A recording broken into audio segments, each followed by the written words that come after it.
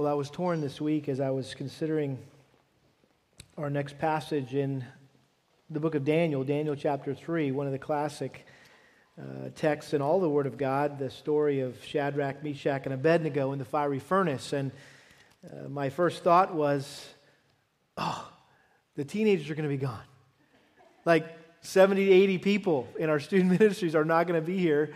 And if there was ever a passage that young people today needed to hear, need to hear, is that story of standing up to King Nebuchadnezzar when he wanted them to bow. And they said, no, we're not going to bow, and we're going to trust God to protect us. And even if He doesn't deliver us, we're still not going to bow to you, King. And what a great story there. And so I really, really want the teenagers to be here when we go through that next text. And so I'm sorry to disappoint you if you're like on the edge of your seat going, okay, this Daniel thing's getting good, right? But I thought that we should take a little break here this morning just so, again, like I said, we could have our student ministry back in the house when we look at that passage and have them not miss out on that epic story. And so as I was thinking about what I could teach this morning, as most of you know, I've been teaching through the book of Lamentations with the students. The last 5 Sundays, I've been there during equipping hour with them, and it's just been a great time. I was just wishing that I had that truth from the book of Lamentations, or the theme of the book of Lamentations, when I was a teenager. It would have saved me a lot of heartache when I dealt with my own sin or other people's sin, and that's really the whole point of the book of Lamentations. It's how do you maintain hope in God amidst the heartache of sin? And we were just talking to the students these last 5 Sundays about, hey, listen, we live in a sinful world, right, where we deal with all sorts of stuff as a result of sin. Sometimes it's sin from other people. Other people's sin affects us. And most of the time, it's our own sin that we're dealing with and the consequences of it. And so where's the hope in all that? It's easy to get really, really bummed when you're faced with the reality of being a sinner living in a sin-cursed world. And one of the great joys that I have as a pastor is being used by God, I trust, to provide a hope for hurting people. And whenever I have an opportunity to counsel someone who's dealing with some kind of life-shattering experience, like a divorce or a death of a loved one, or maybe a child who has gone away from the Lord, or maybe a terminal disease or some kind of chronic pain, or maybe dealing with the devastating consequences or effects maybe of someone else's sin in their life, or maybe the consequences of their own sin. My underlying goal and objective is to give them hope.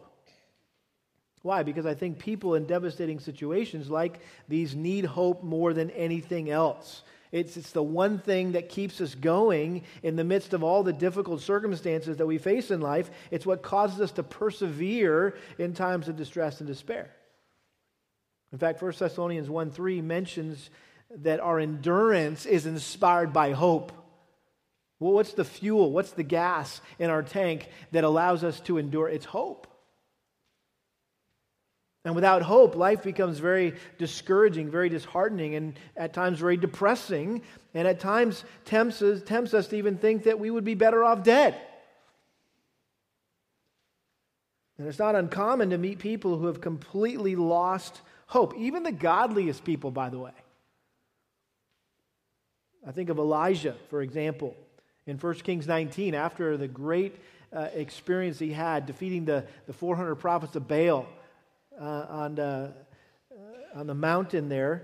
And as soon as that happened, he went away. He found out that Jezebel wanted to kill him, said, "You killed my prophets, I'm going to kill you." And so he ran away and hid, and he asked God to kill him. Talk about a mountaintop experience, right? And then down to a lowest valley of his life. And so what did God do? God just put him to bed. He woke up and gave him something to eat.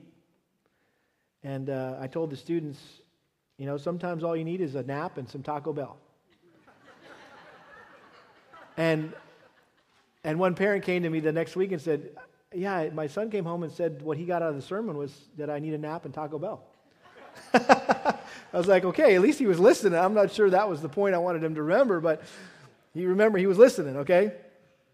But it's true, even the godliest people struggle sometimes with a lack of hope. You may remember the story of Catherine von Bora, who was married to Martin Luther. Most of us have heard of Martin Luther, but we don't know anything about his wife. Well, she was an amazing woman, and this, I think, account illustrates that during a particularly difficult period in Luther's life and ministry, he was carrying many burdens and fighting many battles, and he was usually very jolly and carefree and smiling, and he was at this time, however, overwhelmed with anxiety, and he'd become very depressed, which Catherine, his wife, graciously endured for days. Eventually, however, she got fed up with his uncharacteristic depression, and she came to breakfast one morning wearing a black dress, one that you would wear to a funeral. And Luther looked up and said, "Who died?" And she responded, "God." And she looked back at him and said, "You foolish woman, what are you talking about?" And she said, "It's true, God must have died or you would not be so depressed." Well, her unorthodox therapy worked, and Luther immediately snapped out of it. And I think that's just a good reminder that, like Luther, we're all guilty at times of losing sight of God, aren't we? In the midst of the pressures of life and the problems that we face, and when we lose sight of God, that's when we lose hope. Why? Because God is the source of hope. It says that in Romans 15:13, "Now may the God of hope fill you with all joy and peace in believing." So hope is found in God, first and foremost, and the primary means by which He provides us hope is through what? You got it sitting there on your lap, His Word. Romans 15:4 says, "For whatever was written in earlier times was written for our instruction, so that through perseverance and the encouragement of the Scriptures we might have hope." And of all the passages that I've ever gone to or turned to in counseling sessions, for example, to give people hope, there's one passage that I've turned to more than any other passage to try to help people get their eyes off of their problems and back onto God, and it's Lamentations chapter 3. Lamentations chapter 3 is what I'd like to look with you at this morning. Because not only does God provide us with hope through the many promises in Scripture, He also provides us hope through the many people in Scripture who experience similar trials that we're experiencing, even worse sometimes than we are experiencing, and how they successfully overcame them. I love 1 Corinthians 10:13. It says that no temptation or trial has overtaken you, but that which is common to man, and God is faithful. He'll not allow you to be tempted or tried beyond what you're able, but with every temptation, every trial, He'll provide a way of escape so you can endure it. A very hopeful verse there. And then 1 Peter chapter 5, verse 9, we all know this: "Be of sober spirit, be on the alert. Your adversary, the devil, prowls around like a roaring lion seeking someone to devour. But resist him," this is verse 9, "firm in your faith, knowing that the same experiences of suffering are being accomplished by your brethren who are in the world." In other words, there's a whole lot of other people who are dealing with the same sorts of stuff that you are, and they're hanging in there by the grace of God. And I think that Jeremiah qualifies as one of our brethren, if you will, from whom we can draw encouragement and who should instill hope in our hearts. And of all places in Scripture, this is interesting, that some would characterize Lamentations as the saddest book in the Bible. I mean, it's actually called crying, grieving, mourning. That's what lament, right?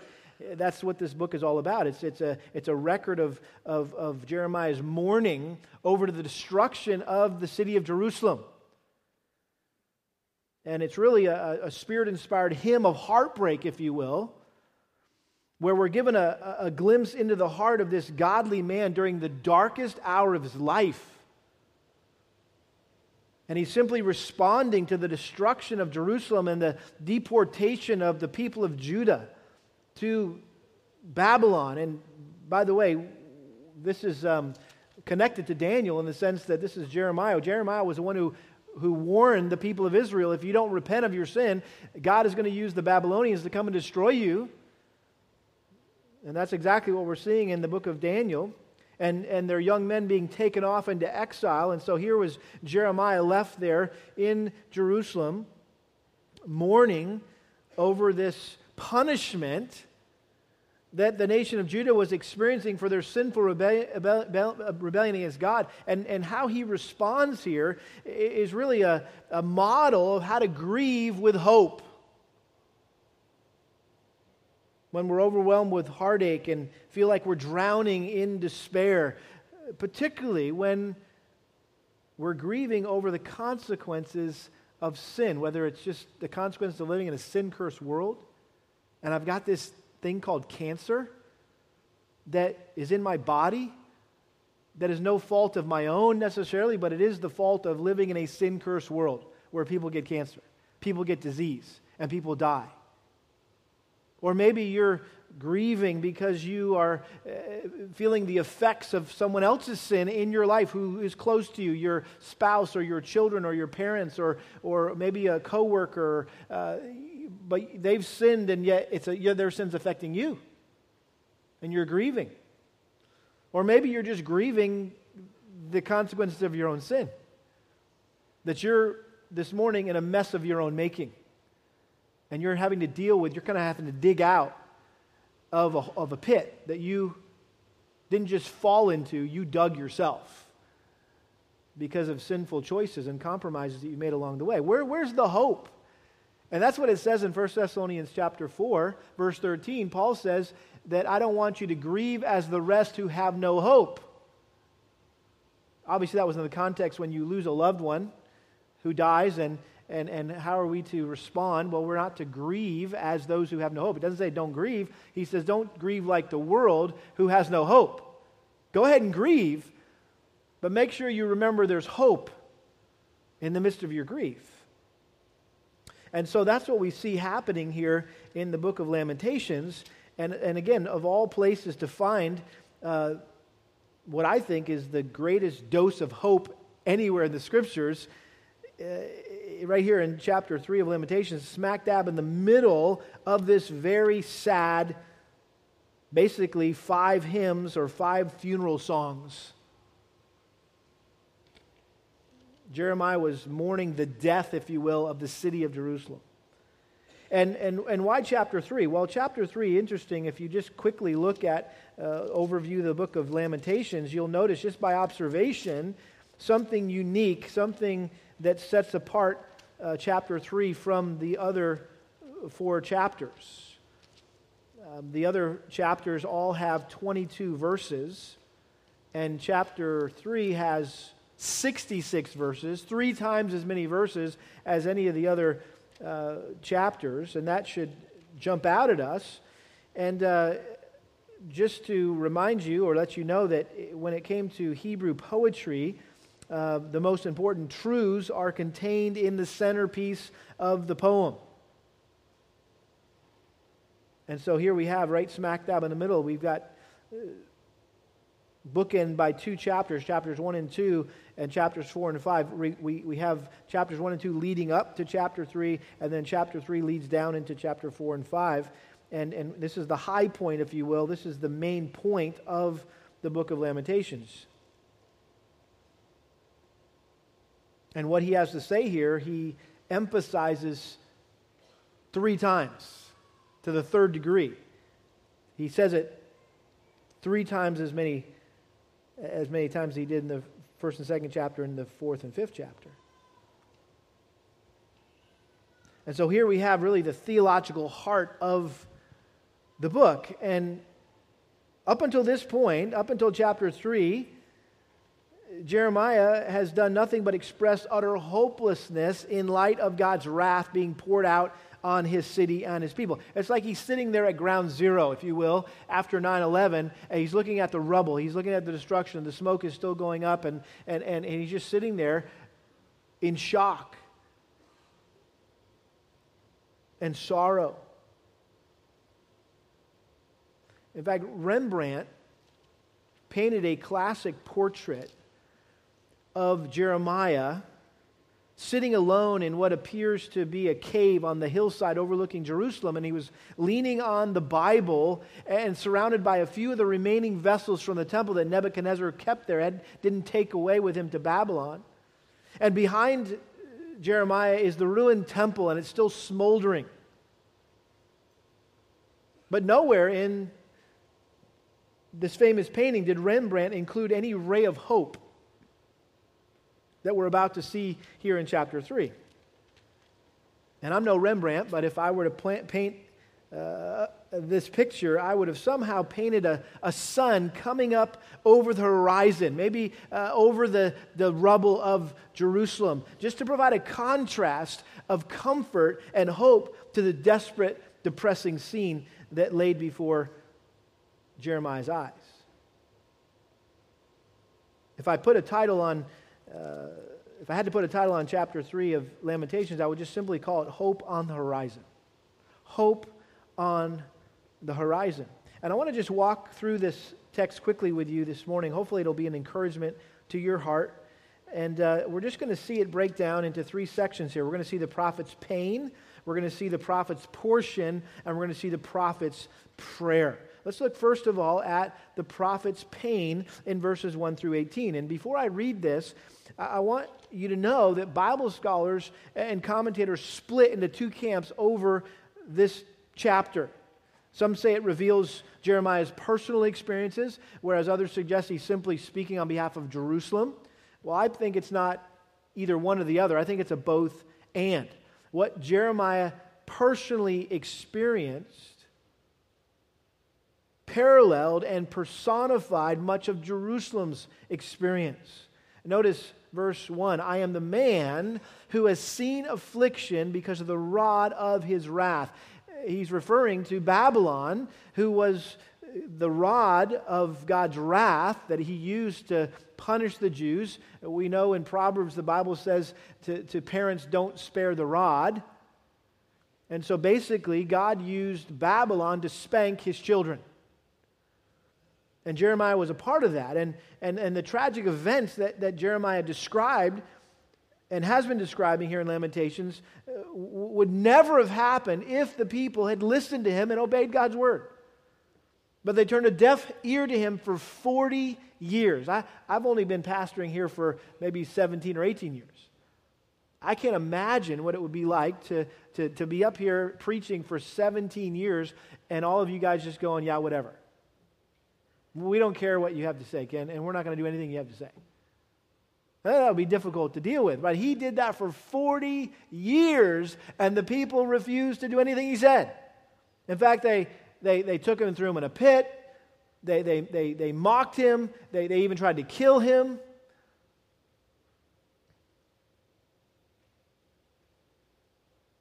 And so, as you can imagine, when this stuff comes to fruition, all of his prophetic warnings of destruction come true. In some ways, he feels like a complete failure. That's how I would feel if I was up here preaching for 15, 16, 17 years and you guys hadn't done a word of what had ever been taught. I would feel like a complete failure. What's worse, as we're going to see here, he felt like God, who initially promised to stand by him and to strengthen him and support his ministry, had totally turned against him. In fact, that God had become his enemy. And you'll notice this as we read through verses 2 through 18. As Jeremiah just pours out his pain, he just expresses his pain with all these metaphors and vivid images that describe his experience. I mean, both his outward affliction and his inward turmoil. Let me just read this for you. Verse 2, he has driven me and made me walk in darkness and not in light. Surely against me he has turned his hand repeatedly all the day. He has caused my flesh and my skin to waste away. He has broken my bones. He has besieged and encompassed me with bitterness and hardship. In dark places he has made me dwell like those who have long been dead. He has walled me in so that I cannot go out. He has made my chain heavy. Even when I cry out and call for help, he shuts out my prayer. He has blocked my ways with hewn stone. He has made my paths crooked. He is to me like a bear lying in wait, like a lion in secret places. He has turned aside my ways and torn me to pieces. He has made me desolate. He has bent his bow and set me as a target for the arrow. He made the arrows of his quiver to enter into my inward parts. I'm becoming laughingstock to all my people. Their mocking song all the day. He has filled me with bitterness. He has made me drunk with wormwood. He has broken my teeth with gravel. He has made me cower in the dust.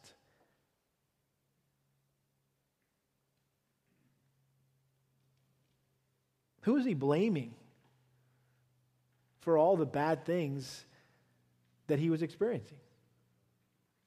He's attributing those to God, that he kept saying, he has done this and he has done this. I mean, he's even set me up like a target. He's using me for target practice.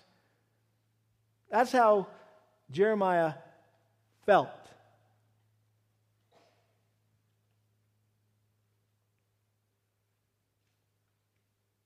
Notice how he ends this in verse 17. My soul has been rejected from peace.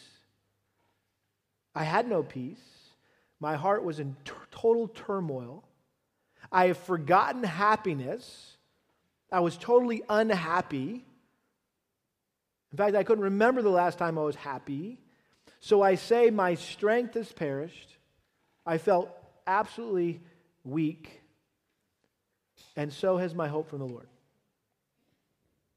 I mean, it's difficult to imagine anyone being in a more desperate, hopeless condition than Jeremiah.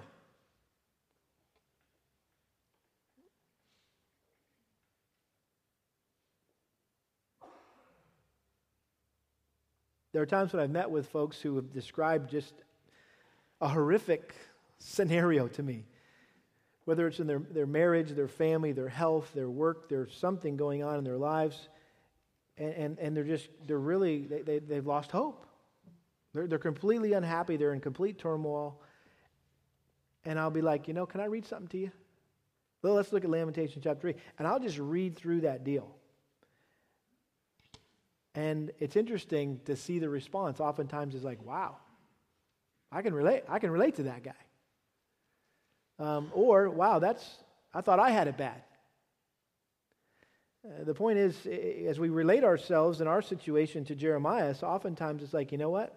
Either, man, I've got it good, or, you know what? I get that. That's exactly where I'm at. That's exactly how I feel.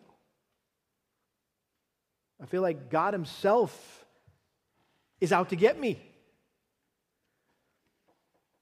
And that really sometimes is at the core of our pain. Well, let's look at the prophet's portion. Thankfully, that's not all we have in this chapter, but we not only see the prophet's pain, we see the prophet's portion.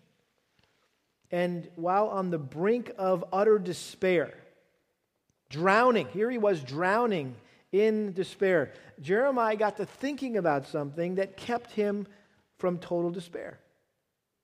He remembered something that caused his soul to rise from that deep, dark pit that he was in to the mountaintops. Notice verse 19. Remember my affliction, my wandering in wormwood and bitterness. Surely my soul remembers and is bowed down within me. This I recall to mind, and therefore I have hope. Whoa, time out. Just a few verses earlier, he said he had lost all hope. But he remembered something. He recalled something to mind that restored his hope. You're like, hey, I need to wake up right now, because whatever it is that's coming next is really important. Because I feel like I'm in that hopeless place in my life right now. What was it that he remembered, that he recalled to mind, that gave him hope again? Verse 22. The Lord's loving kindnesses indeed never cease, for his compassions never fail. They are new every morning. Great is your faithfulness. He got his eyes off himself and his circumstances and back on God. He turned his focus from his miseries to God's mercies. He stopped listening to himself, if you will, and he started talking to himself.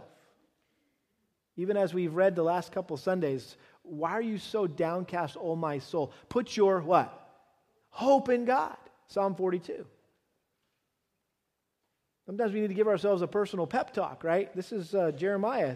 It's another example of somebody giving himself a personal pep talk. He was reminding himself of God's love that never ceases, His compassions that never fail. They're new every morning. Great is your faithfulness. His mind began to clear, and he realized that God had never failed him up to that point, and so why would he start now? As one commentator said, he said it this way: the prophet's mind and heart settle afresh upon the glorious divine attributes in their unchangeable beauty. When sin drives the soul from God, its hope perishes. Only as the soul returns to God is its hope restored. And so he was reminded of God's unceasing love, His unfailing mercy, and His unchanging faithfulness. And no matter how you feel or what you might see around you, these things are always true.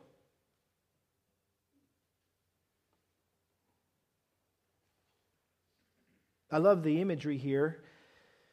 The Lord's loving kindness indeed never ceases, for His compassions never fail. They are new every morning. Great is your faithfulness. We were in our bedroom the other morning, and the sun was coming up, and a ray of light shot across our bedroom wall, and my wife said, "Look, there's the faithfulness of God."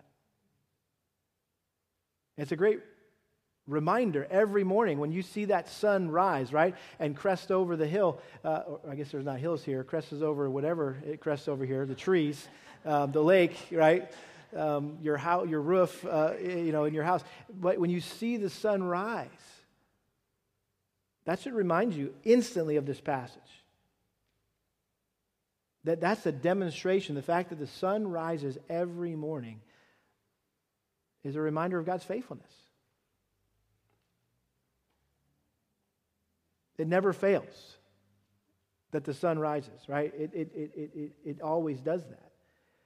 Sometimes you may not see it because of the clouds or whatever, the fog, and it's true, right? Sometimes we get, our world gets really foggy, our life gets foggy and cloudy, and it's hard to see that sun rising. It's hard to break through and see the sun, but it's a good reminder every time you've gotten on that plane and it's been raining out or it's been overcast and you break through the clouds, what's going on above the clouds?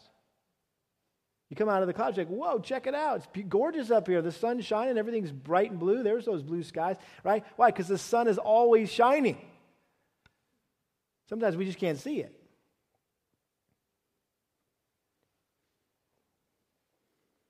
I shared with the students a part of my own testimony in regards to my call to ministry, and I had the privilege early on of being mentored and discipled by a godly man who took me under his wing and treated me like his own son. He was my Paul, I was his Timothy, and we just had this very unique relationship, and we thought we were going to serve the Lord many years together, and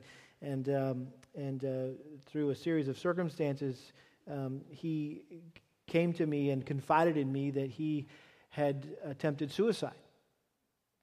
And I was shocked. Here's my mentor, the guy I want to grow up to be like, said that he wanted to commit suicide, and I asked him why, and he said, I got caught in sin, and I didn't know what else to do. I didn't want to face the consequences of my sin, and he went on to tell me how he had gotten involved sinfully with a girl in the student ministry that we were both working in, and while they had repented of that sexual sin and moved on, several years later, this young gal had ended up in counseling, and it came out in counseling, and it's according to the state law, you have to, if you hear about any kind of sexual misconduct with a minor, you have to report that as a counselor. And so the counselor reported this, and next thing you know, a police officer or an investigator, I guess, who called my friend and said, "Hey, is this true? Did this happen?" And he said, "Yeah." And he ended up having to spend about 7-8 months in prison because of inappropriate action with a minor. And I'll tell you what, when that all happened, my spiritual life hit the skids. I mean, I just was like in a dive bomb, just going down. I mean, you could ask Kelly. She was we were dating at the time, and she will remember this. I wouldn't even pick up my Bible. I didn't even want to touch my Bible, let alone read my Bible. I didn't want to pray. It's like I couldn't pray. I didn't know how to pray. It's like everything went away spiritually in my life. And I was thinking, man, if this guy can't be a man of integrity and be faithful to his wife, then how am I going to do that? And it's just through me, again, my whole life went into a tailspin, and I wanted to do anything but ministry. And so God was very gracious to me over time to restore my heart and my mind, and I went on a missions trip that summer afterwards, and just God, through that whole process, began to restore my heart. And I remember going back to the master's college that year, and I was in my dorm room one morning, and I was getting back into the Word again. I'd been able to get back into the habit of having a quiet time, and so I was there on my knees. I'll never forget, on my knees by my bed, and had the Bible open. And as I was reading the Scriptures that morning, all of a sudden this ray of the sun came up over the hill and shot into our dorm room and shot across the page of Scripture. And again, I'm not like, ooh, like this is so cool of an experience. But for me at that time, that was for me in that I had just been through a very long, dark, cold night of my soul. And that was a visual reminder to me that, you know what, the sun will always rise. The sun will always rise. And unfortunately, some of us find ourselves in those deep, dark, long nights, and we don't have any hope, and we don't see any ray of light, and that's oftentimes when people end up, what? Killing themselves, committing suicide, because they just don't see how any of this can get any better. And so I'll never forget that experience. And again, whenever I read this passage about how God's love indeed never ceases, His compassion never failed, they're new every morning, great is your faithfulness. Every time I see the sun rise, I can't help but remember that experience. And it's a great reminder for me on a daily basis. No matter what I'm going through, God is faithful. God is faithful.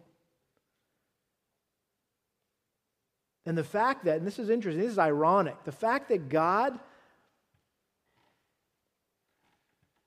was disciplining His people was evidence of His love and faithfulness and of His mercy. The fact that they got caught in their sin, the fact that there was consequences for their sin, that was the mercy of God. He didn't just say, well, they're not my kids. I'll just let them go off and do what they want to do, right? Isn't that what Hebrews 12 talks about? That if you're a true child of God, that you will be disciplined. Just like a good dad disciplines his child because he loves them, right? Listen, if you can go on sinning and have no guilt, no consequences, you should wonder whether or not you're a child of God. And so the fact that the nation of Judah was getting spanked, if you will, this was evidence that God was being faithful to His promises. He said, listen, if you obey me, I will bless you, and if you disobey me, I'll curse you. He was being faithful to His promises. And so even in judgment, this was a witness to the fact that God hadn't abandoned His people.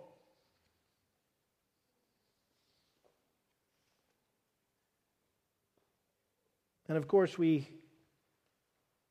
know and love that hymn that comes straight from this verse 23, great is your faithfulness, right? We love that hymn. Morning by morning, new mercies I see. All I have needed, thy hand hath provided. Great is thy faithfulness, Lord, unto me. And so whatever challenges, whatever trials, whatever disappointments you might be facing in your life right now, this hymn, great is your faithfulness, this passage is a reminder that God keeps His promises. He never changes, His compassions never fail, and that His faithfulness to us in Christ is more than just good, it is great.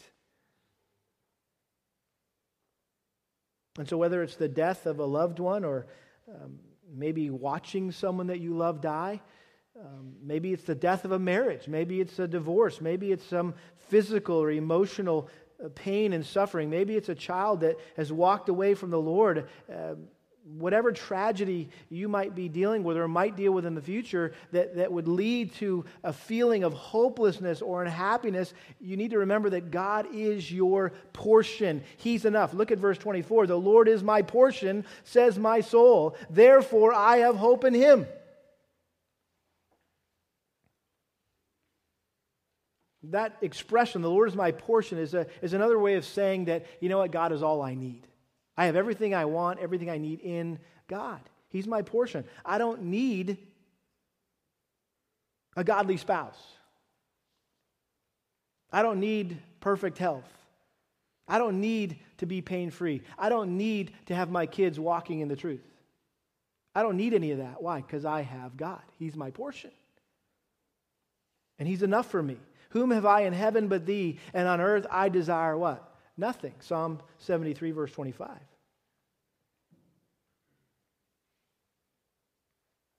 And so you're sitting there going, okay, I'm relating to all this right now in a big way. So what do I do? Well, look at verse 25. The Lord is good to those who, what? Wait for Him. To the person who seeks Him. It is good that he waits silently for the salvation of the Lord. Verse 27, it is good for a man that he should bear the yoke in his youth. Let him sit alone and be silent, since he has laid it on him. Let him put his mouth in the dust. Perhaps there is hope.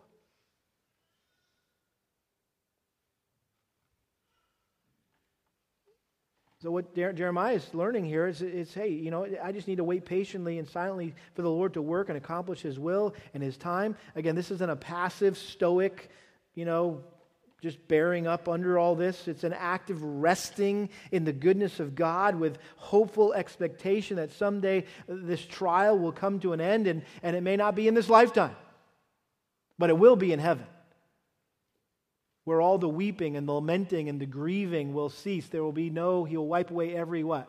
Tear from our eyes. And you'll be the first to admit, I'm sure, that you have learned far more during hard times than you have during easy times, haven't you? Someone said it this way: I walked a mile with pleasure, she chattered all the way, but left me none the wiser for all she had to say. I walked a mile with sorrow, and ne'er a word said she, but oh, the things I learned from her when sorrow walked with me. What was it that Jeremiah learned from walking with sorrow? Well, notice it's all about God. Verse 30, let him give his cheek to the smiter, let him be filled with reproach, for the Lord will not reject forever. For if He causes grief, then He will have compassion according to His abundant loving kindness. For He does not afflict willingly or grieve the sons of men, to crush under His feet all the prisoners of the land, to deprive a man of justice in the presence of the Most High, to defraud a man in his lawsuit. Of these things the Lord does not approve. Who is there who speaks and it comes to pass, unless the Lord has commanded it? Is it not from the mouth of the Most High that both good and ill go forth?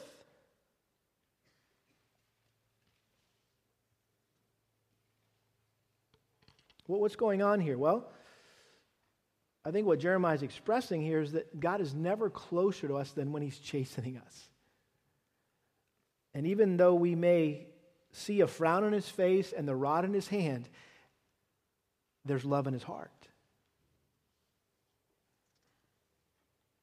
And he's simply reaffirming the truth here that nothing occurs unless the Lord has decreed it ahead of time. There's no secondary causes. Listen, this comes directly from God's hand. He knows exactly what He's doing. He's fair. And this is so good for us, especially verse 38. Is it not from the mouth of the Most High that both good and ill go forth?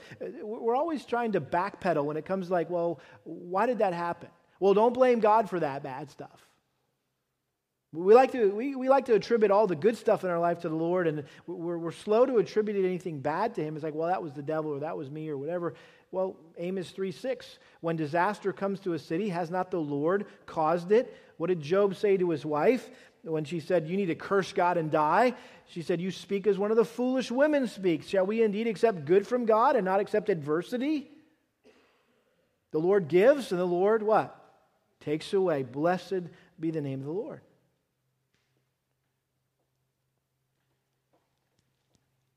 Chuck Swindoll says it this way: regardless of the adversity we suffer, a sound understanding of God will help ease our pain and provide us with hope.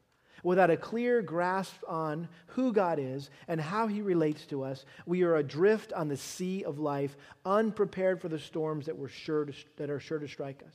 However, the better we know God, the more equipped we are to weather whatever comes our way.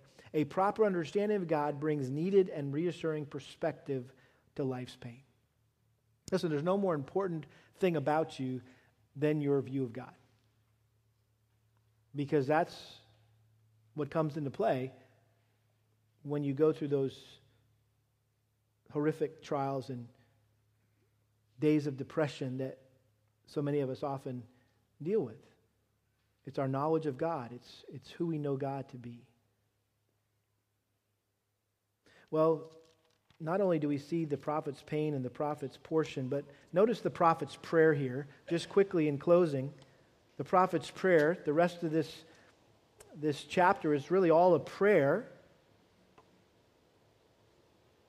It's a prayer for deliverance. It's a prayer for restoration. It's a prayer of vindication.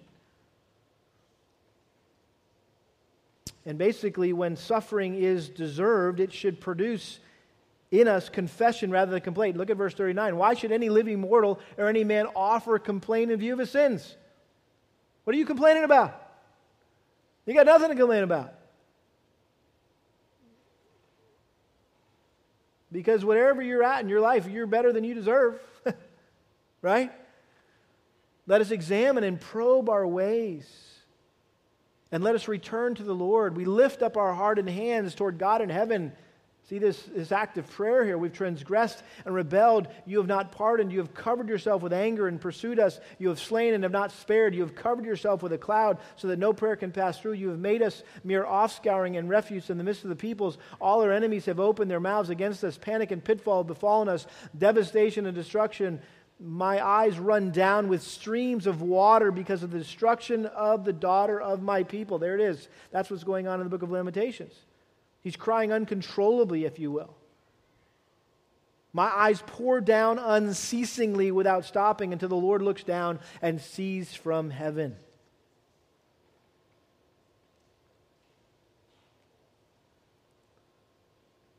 And so what is he doing? He's examining himself. And he's realizing that the whole point of this destruction and deportation was to bring God's people to their knees in repentance, that they would confess and repent of their sin. That God was chastening them to cleanse them. And here he's expressing his confidence that God will yet intervene and come to their aid. He will forgive them. He will restore them. And notice verse 52 and following, Jeremiah just recalls some personal, merciful interventions of God in his own life, and he applies them figuratively to the nation of Israel, or the nation of Judah, that God will also rescue them and judge their enemies in the same way that God vindicated him and judged his enemies. My enemies without cause hunted me down like a bird. They have silenced me in the pit and have placed a stone on me. Waters flowed over my head. I said, I am cut off. I called on your name, O Lord, out of the lowest pit. You have heard my voice. Do not hide your ear from my prayer for relief, from my cry for help. You drew near when I called on you. You said, do not fear. O Lord, you have pleaded my soul's cause. You have redeemed my life. O Lord, you have seen my oppression, judge my case. You have seen all their vengeance and all their schemes against me. You have heard their reproach, O Lord, all their schemes against me. The lips of my assailants and their whispering are against me all day long. Look on their sitting and their rising. I am their mocking song. You will recompense them, O Lord, according to the work of their hands. You will give them hardness of heart. Your curse will be on them. You will pursue them in anger and destroy them from under the heavens of the Lord. And so Jeremiah saw all the wrongs that were done to him, and even the wrongs that had been done to the nation of Judah by the Babylonians. And he simply committed his cause and their cause to God's infinite justice.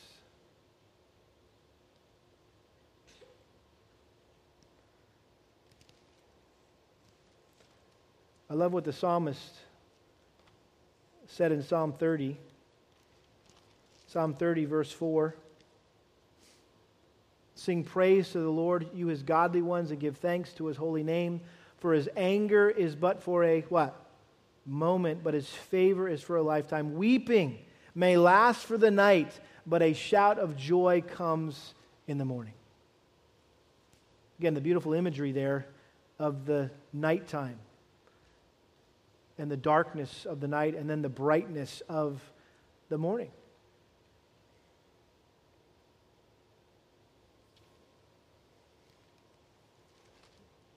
And so here we should find our hope in God. And ultimately, our hope in God is found in who? Jesus Christ. And if you remember back in Genesis 3:15, immediately after the fall, in the very midst of Adam and Eve being punished and being judged, and God was handing out curses to the man and curses to the woman and curses to the serpent, right? Curses for everyone involved.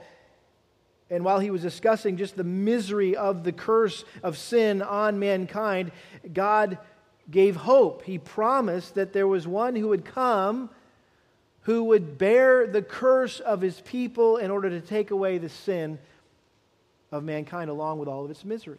All the pain, all the heartbreak, all the grieving that sin causes in our lives. And obviously that was a reference to Christ.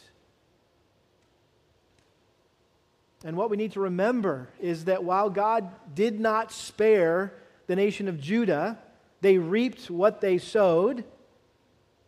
And even we are not spared. We reap what we sow. God doesn't spare us from punishment. We also need to remember He didn't spare His own Son. Amen? And Romans chapter 8 talks about that He did not spare His Son. But He punished His Son, His own Son, who was perfect and sinless and never did anything wrong, never committed one sin. But God's curse against sin fell upon Christ on the cross, and He poured out His wrath on His Son for your sin, for my sin. That's the hope of the gospel. That, while I have royally messed up my life because of sinful, stupid choices I've made, the Bible says if I confess my sin, I admit it, I acknowledge it, God is faithful and just to forgive us our sin and to cleanse us from all unrighteousness. That's the hope of the gospel. That's the good news of salvation.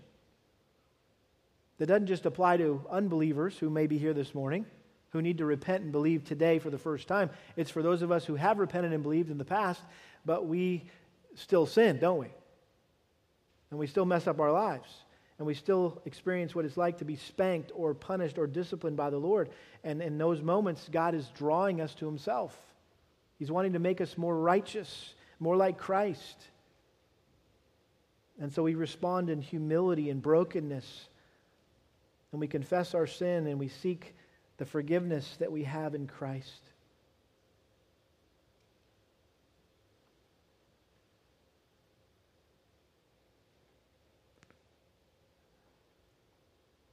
Jay Adams said this in his Christian Counselor's Manual, quote, "In times of trouble, when our sin has brought misery into our lives, all of us need to be reminded of the hope of the gospel. The hope of the gospel is the one unfailing certainty."